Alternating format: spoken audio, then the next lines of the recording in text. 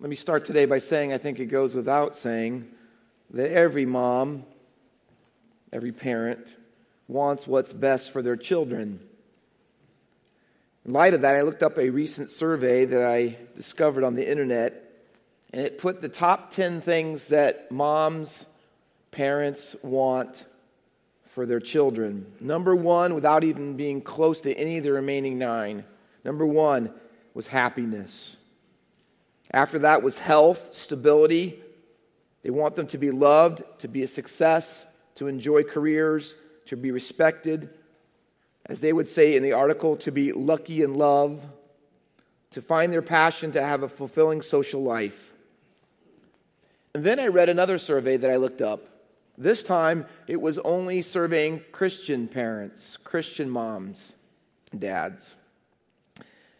And when I read the list, I noticed this. I compared them side by side. They were almost identical. In fact, the only difference in the Christian one was nominally an inclusion on one thing, is that they wanted their children to know God and go to church. Otherwise, they were identical. And both the lists were filled with good things. But other than the one thing in the Christian one, there was nothing about God. In fact, beyond that, there wasn't anything about others. It was really all about self. Not surprising totally from the world around us. Very surprising from God's people. In short, the conclusion is that Christian parents, Christian moms, pretty much want identically for their children what moms who don't know Jesus want. They're not much different, other than the fact that they would dare not have God included. In short, basically, here's what we've done. We've synthesized the kingdom dream with the American dream. We've conflated earthly kingdom values and priorities with heavenly kingdom values and priorities. We have become disciples who have Christ's vocabulary but culture's dictionary. And while it's a good thing, very good thing, that parents, moms in particular, want the best for their children, the question I want to ask today and answer from our text is namely this: what actually is best for your children? And more importantly, who gets to decide it? I don't know if you've ever seen the animated movie Tangled. And Rapunzel is up in this tower, and she's been there all of her life. She's becoming a teenage girl, and she wants to go out. But her mom comes in. If you watch the animated movie, you'll see she sings this song, and the song is called Mother Knows Best. And she thinks she does. And she tells Rapunzel how good it is for her to be in the tower, how important it is. And then she drops this line on her, basically, for the rest of your life, you need to be in here. And she tries to convince her, but all behind everything that she's asking for her daughter to do and to be is really for her. It's for her life and the longevity of her life. It's really not what's best for Rapunzel. It's really best for her. James and John, you know them in the Bible. They're in our text. Sons of thunder, that's what they're called by Jesus. Their mom, although James and John are going to put her up to it because the same identical text is repeated in Mark's Gospel, chapter 10. She's not even mentioned. And the idea is that she's asking it, but behind it is really James and John. They're putting her up to it. And so she comes to Jesus, and the text doesn't say it, but we know this from other Bible verses. Her name is Salome. And we know that because later in this gospel, she's identified, she is Jesus' mother, Mary's sister, right? And James and John are Jesus' first cousins because the woman coming to ask the question is his aunt. Now, that's important. You know why? Because how can Jesus say no to his family, right? I mean, if you're going to ask Jesus something and you want to get it done, who better to ask than Aunt Salome, right? So they come, and they're hoping that Jesus sees family first. That should move him enough. And so the Bible says, if you look at the Bible verse, it says in verse 20, she comes. And I think she really wants the best for her children. And the Bible says in verse 20 that she came and she was kneeling before him. It means to put yourself down low on the ground, not just on a knee, but flat on the ground. She's prostrate. The only other time this word is used, in chapter 17:14, is when a man whose son had epilepsy came and got on his knees and begged Jesus to heal him. And when you first see her coming and kneeling, you might think before you read the rest of the story that something went wrong with James and John, that they have some sort of disease, they had a problem, and Jesus is going to have to do a miraculous thing, but not at all. See, she's not desperate in that way. She's serious, though. Dead serious. And she comes and she kneels before Jesus, and he asks her this question: what do you want? What do you want? Now, that, please mark it down in your Bible, is repeated. That little question is down in verse 32 of the same chapter. Jesus comes up to blind men and does the same exact word in the Greek. He says, what do you want? Now, it's different. You know why they put them side by side? Because the guy asking for his sight to be restored is what the kingdom has been all about. It's about Jesus taking people who are low and bringing them up. But that's not the question the first time around, because Salome is not low. She wants her sons not to be healed, but to be made high. So she's coming not with the normal kingdom concerns. She's coming with a different set of kingdom concerns. But for her, higher is best for her son. That's what she thinks is best.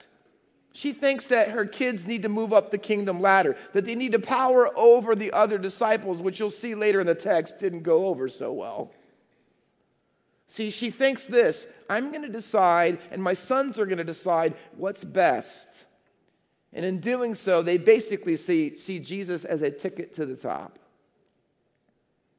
She says, verse 21, say that these two sons of mine, Jesus, you just say it, you command it, it'll be done. It'll be written in stone, it'll be good. Here's what I want. I want you to put my sons and have them sit on your right hand and on your left in your kingdom.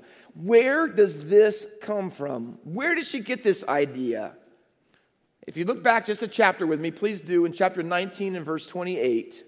Jesus is talking about suffering. He's talking about the cost of following him. He's talking about all the things that as a disciple, you're going to have to give up.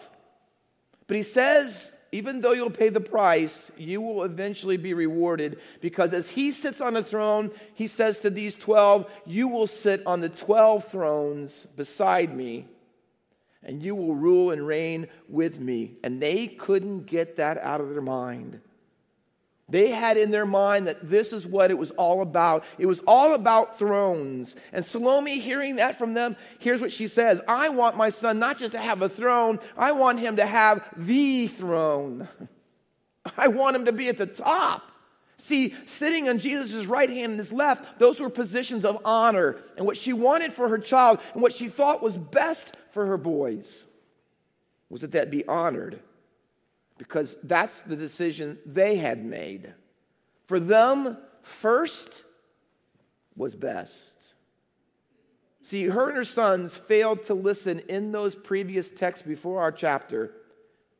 Although Jesus mentioned thrones, and he did say that they were coming, both of the stories previous to this end with this little phrase that was foundational to Jesus' kingdom thinking. He said this: the first shall be last, and the last shall be first. All they heard were thrones. All they saw were crowns. They didn't hear, first shall be last. Moms, let me ask you today, all parents with her, have you ever considered that your best for your children may not be God's best, Jesus' best for your children? See, don't get me wrong. Salome was a good woman. She believed in Jesus. She believed that he was the Messiah. She believed that he was the king and that he had a coming kingdom. She got all those things right. She was right about them. But problem was that she had the right kingdom vocabulary, but the wrong kingdom dictionary. She had been raising her sons to think first was best, all the while Jesus, in the context, is marching to Jerusalem to show in his life and in his death that last is best. Can I tell you this? Last and teaching your children to want to be last, it's not popular. Go on Amazon. I did this week. There's a book called this. I don't suggest you get it. The title is this, Me First. Subtitle, The Guilt-Free Guide to Prioritizing You.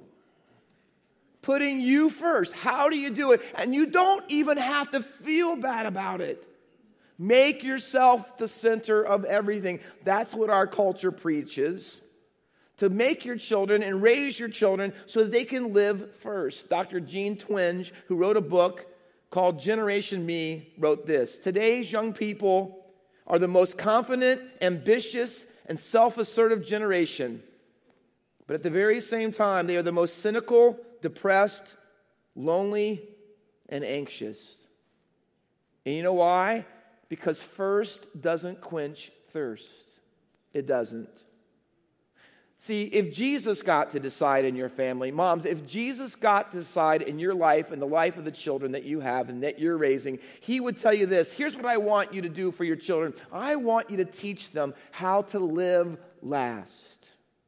See, the mother who truly knows best will want that for her children. She will want them not to live just with Jesus, but like Jesus. So let me ask you, what would it look like, moms, if you took up Jesus' kingdom parenting principles? If you wanted the most for your child and asked Jesus on your knees the most in your prayers, that he would teach your children to live last, what would it look like? Two things. First, it would look like this. To live last like Jesus, you must share his cup. You know, they asked the question to Jesus, and I want you to put my son on your right hand and on your left. And the answer that Jesus gives, I'm sure, wasn't what they thought. The first thing he says is, you've lost it. Not really. He says this, you don't know what you're asking. You don't grasp it. You are completely off base about what you think my kingdom and my mission are all about. You think that the most important thing for your child, as they're with me, is to share crowns with me. It's not. It's to share a cup with me. See, you're thinking about being with me, them being with me someday. I'm thinking about them being like me today. See, you want to elevate your child. You want to put your child up. You want your child to be on my right hand and on my left. And Jesus, I'm sure perhaps inside, maybe a little bit, was laughing because he knew that it wasn't very long down the road in this book that they would learn that the two people that were actually on his right and on his left hand were those who were crucified next to him. But the guy crucified next to Jesus, he got it right. He understood the kingdom when everyone else standing around the cross that day did not, and said, Jesus, remember me when you come into the... See, the guy on the cross got it right, but Salome hasn't. The mom didn't get it right on this day. She didn't know what it really meant to be on Jesus' right hand, on the left hand in this kingdom. See, she was wanting a crown, but she didn't want one of thorns to go with it. So Jesus asked them, and he's going to ask all of our moms today, truly through them, all of us. He's going to say, let me ask you a spiritual diagnostic question. You ready? He says to them, are you able to drink the cup that I'm about to drink? Are you able? It's the word dunamis. Do you have the power? Do you have the ability to drink the cup that I'm going to drink? And they immediately, without hesitation, say this, we are able. It's our problem today. See, it's our problem. Jesus is asking, listen, he wants to say, hey, this isn't just about where you sit and the honor you think you'll get. He goes, I want to probe deeper. I want to go below the surface. I want you to know, what do you think you're really asking for? What does it demonstrate in your life, moms, that you really want when you want your children to be honored above all else? Jesus says, I want to get below the surface because every single one of his disciples, all of them, including James and John, were not able. When it came to it and Jesus was arrested, every single one of them ran. Judas completely defected, Peter denied. They were far from ready, although every single one of them boasted that they were. Peter said, I'll go to even prison and to death for you. See, that is the generation, unfortunately, that are being raised in America today. They are constantly overestimating their levels of loyalty and commitment to Jesus. And what we've done is we have equalized being with Jesus and being like Jesus. So we think that we can pursue all the things and all the higher honors of this world. And if we just get our kids to church Sunday mornings at least, and if they could just be with Jesus a little bit, that they'll make it. And we believe that when we do that, as we practice it all through high school, and now we're ready to send them off to the university, and then we say to them, and they think in their minds, oh yeah, I'm ready, I'm able. And they're far from it. Why do we want our kids just to be with Jesus and not really be like him? Well, there's a lot of reasons, but I can tell you this, it's far easier in the world in which we live to get your kids to say that they're saved, to go to church on Sunday mornings. Hopefully, as they go through high school and college, they won't do any of the big sins, and then they can be, above all else, happy and successful and be nice. But see, Jesus would say to all of us, as he said to Salome that day, basically, there is no cup in that. I'm about to drink the cup of suffering and sacrifice. See, there won't be any crowns except ones filled with thorns. See, I'm going to teach you that first is last and last is first, and we're usually not interested in it.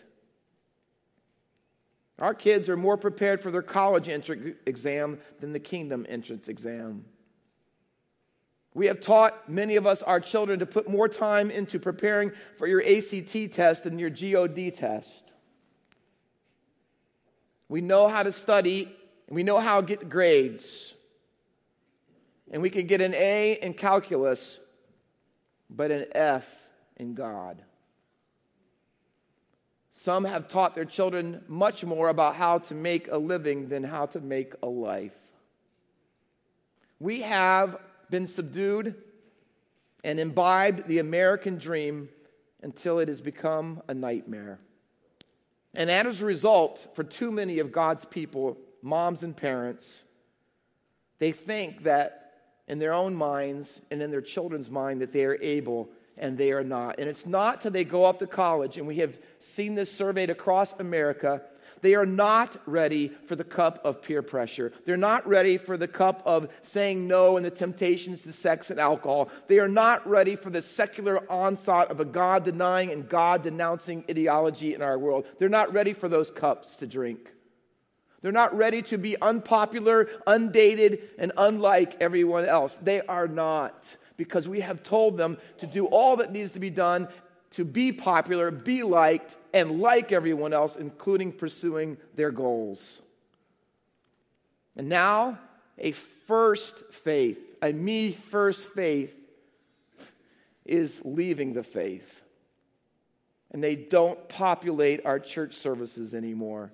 They're not interested in God. And the reason is they have figured out on their own, and too often from watching their parents, that the heavenly kingdom and the earthly kingdom really aren't compatible, so I have to choose, and they opt out for you know which one. They have figured out that what we haven't figured out as moms and dads, that living last and living lukewarm really can't go together. At our dinner table, once in a while, Sherry will say to me on a night we have food that she especially likes, she says, "Lance, after me, you're first." I think sometimes, as funny as that is, I think it's what we say to our children, and we have taught our children to say to Jesus. After me, Jesus, you're first. That's the bad news. The bad news is too many mothers, too many parents do not really actually know best for their children. But the good news is it can all change. James and John, they weren't ready on that night. They weren't ready to drink the cup. But can I tell you this? Eventually they did. Eventually they drank the cup. They totally changed. See, out of the 12 disciples, James was killed, suffered, and martyred for his faith. He was the very first one in Acts chapter 12. And later, his brother John, who wasn't ready to drink the cup that day, he was the last to die for his faith as he was exiled on Patmos. See, eventually they came to the place where James and John were able. You have to ask the question, don't you? What happened? What changed? How did they go from me first to me last? How did they go from not drinking the cup to being able to drink the cup? Well, that's number 2, and that's this. To live last like Jesus, you not only have to share his cup, but you have to share his cross. And in verses 24 through 28, here's what happened to them. Salome's sons were enabled to actually live that way and able to share Jesus' cup, and here's how. And here's how your child can make the switch.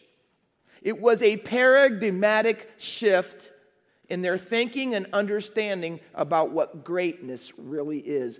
That's how they changed. Now, in the context, look in the Bible. There's 2 views of greatness. One in verse 25. It's the world's one, and it's characterized by this little phrase, they're great ones. Jesus is talking about Gentiles and leaders in the Roman world. They had the Roman dream, and they had Roman greatness. And in the Roman world, greatness was going to the top, being high, having titles, possessions, money, land, and power. They're great ones. But Jesus says, in contrast, verse 26, draw a line to it, great ones among you. Can I tell you, this is obvious, but not for us when we raise our kids too often. Can I tell you this? There's a big, huge difference between greatness in the world and greatness in God's kingdom. Huge difference. Huge. Great one, megaloi in the Greek, mega. There is a mega difference in what mega really is. See, in Jesus' kingdom, you power under. But Jesus says in the other world's kingdom, you power over. You lord it over people. See, great equals first in that kingdom. Great equals more authority. Great equals going up and getting on top. Great means holding on to your rights and using them only for your personal advantage. Great means me over you, me instead of you. That's the Roman dream. That's the American dream. And Jesus has 5 words to say to it. Ready? Literally in the Greek, not so be among you. And the emphatic word starting the sentence is not. He says, you know what? The world's greatness and how it works and how it offers. Here's what we say to our children. Ready? Not. Moms. Parents. Here's what our kids need to hear. That's not greatness. That's not greatness. That's not God greatness. Don't get me wrong. It doesn't mean that we shouldn't want our children to excel and get straight A's and scholarships. It doesn't mean that we don't want them to be promoted at their job or to have authority and position someday. It doesn't mean any of those things. Rather, it means this. It means that if you attain all of those things, they are not the center of real greatness. And Jesus tells us that in very clear terms in verse 26 and 27. And he starts it off, listen, with this. But it's the strongest contrast that there is. See, he's going to contrast what's going on, not just on what you do, but who you are. That's the problem that we're facing today as we raise our kids. In verse 26 and in verse 27, there's a little phrase that is repeated. And in the ESV, it's would be. Those who would be great. Those who would be first. It literally means this, if you desire it. There is nothing wrong in Jesus' book of desiring to be first or desiring to be great, as long as you use his dictionary to tell you what it is. See, in Jesus' kingdom, people who are great and people who are first have a change on the inside. See, they've come to the realization this is what they desire. They desire to be great, but great according to Jesus' kingdom. Great equals last. Great equals slave. Great equals wanting these things so that you can make Jesus high. not yourself. It is not stapling on a few things in your resume as you go off to college so that you can put some social service and some charity work on there so that it makes you look even better. He's not looking for that. See, if you want to be kingdom great, if you want to be able to say, I can drink the cup because I've come to the cross, here's what you have to realize. You have to realize that it's a change from the inside out. It's not stapling on things. It's not doing things a little differently occasionally. No, it's becoming a complete different person. See, moms who know best, here's what they want. They want their children to live, last like Jesus from the inside out. They want them to want differently. That they still can want good grades and a good job, but above all of it, not even close, is they want Jesus. Supremely. See, he's not an add-on. He's not an extra. He's not someone to fit in your schedule if there's time and you can move things around so that you have convenience for him. That's primarily what we've taught our children. No, he's saying this, moms. It's loving him from the inside because he's the center of everything. See, that's what James and John were missing. And the crazy thing is, they missed it all the while they were with Jesus for 3 years. With him, but not like him. What changed them on the inside out? A cross. Jesus says at the end of the text, see, let me be the model for you. See, I came and should have been first, but I came to be last. I should have been served, but I came to serve. And let me tell you this, and when you take that mentality and you bring the cross into your life, it will cost you. Jesus says, and I paid the ransom. Ransom means to pay the price, to bring somebody freedom. See, here's the model. Jesus says, it'll cost you to live this way. We have not taught, by and large, our children the price to pay. We try to keep them from the price. We try to shelter them from the sacrifices and the risks. We do. But see, it's those sacrifices that they actually need in their lives. Because that's the model of greatness. See, we want greatness for our children that usually involves no cups and no crosses, only crowns. And Jesus explodes that crossless lie and says it's not greatness at all. What your children need to change from the inside out is a cruciform power that will give them a new life.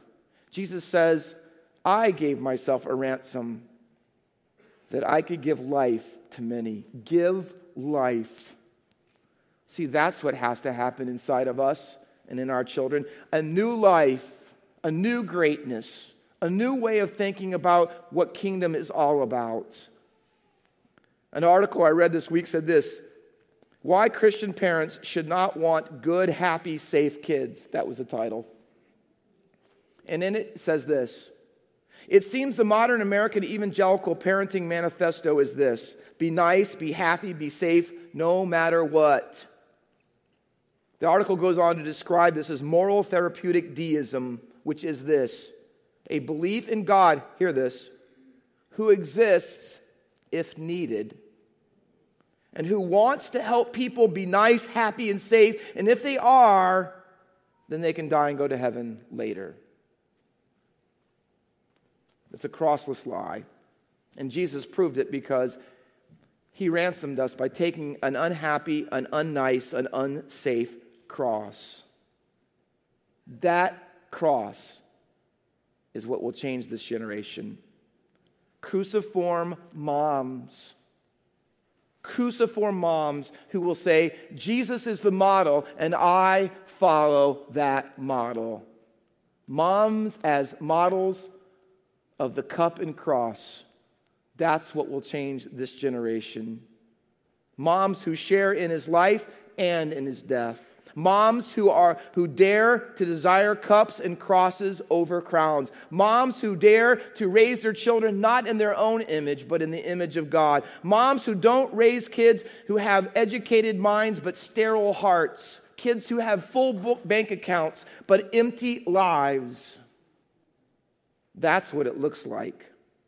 Moms who want their kids to be with Jesus after they die and be like Jesus before they die. There was a little girl one day, and she was learning to do things in the kitchen with her mom. And out of the blue, her daughter just stopped and looked up at her mom and said, "Mom, what's a Christian?" Her mom paused for a second, wasn't ready for that one. But she took a few minutes and said, "This is what a Christian is, and this is what a Christian does." And the little girl kind of tilted her head a little bit and was paused and quiet for a moment. And then she looked at her mom and said, "Mom, have I ever seen one?" How about it, moms? Who gets to decide? Who gets to decide what's best for your children? Have your children ever seen one? Let's pray.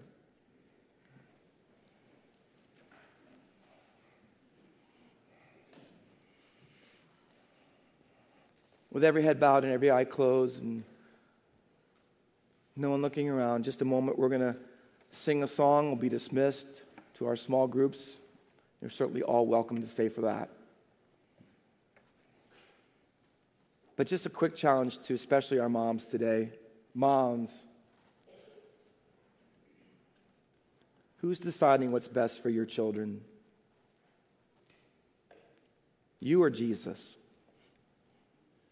Does what's best for your children in the way that you're raising them? Are there cups? Are there crosses? Or only crowns? Have you taught your children only to go up? Or have you taught them to go down? Do they know what it means to serve?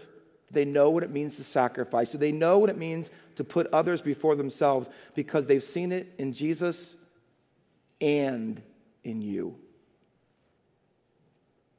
We need this. Moms, parents, all of us. But moms in particular, we need that in our homes. We need that in your life. That truth shocked and changed and reversed James and John radically and completely. That can happen in your home. It can, Mom, if you know Jesus and follow him as your model and teach it to your children. Heavenly Father, what an awesome responsibility it is to be a parent, in particular to be a mother. Oh God, I pray that our mothers at Faith Baptist Church would be those who are asking Jesus questions too, but not questions promoting this kingdom, but yours. I pray for moms today with all the difficulties and troubles and all the responsibilities they have. Help them to see how crucial and formative their lives are and their examples. May they have children who see Jesus in them. And may you bless them and encourage them, and may your cruciform power enable them to take up their cross and follow you. And may that be used by your grace and for your glory in the lives of those children that you've given them. And we'll praise you for that in Jesus' name. Amen.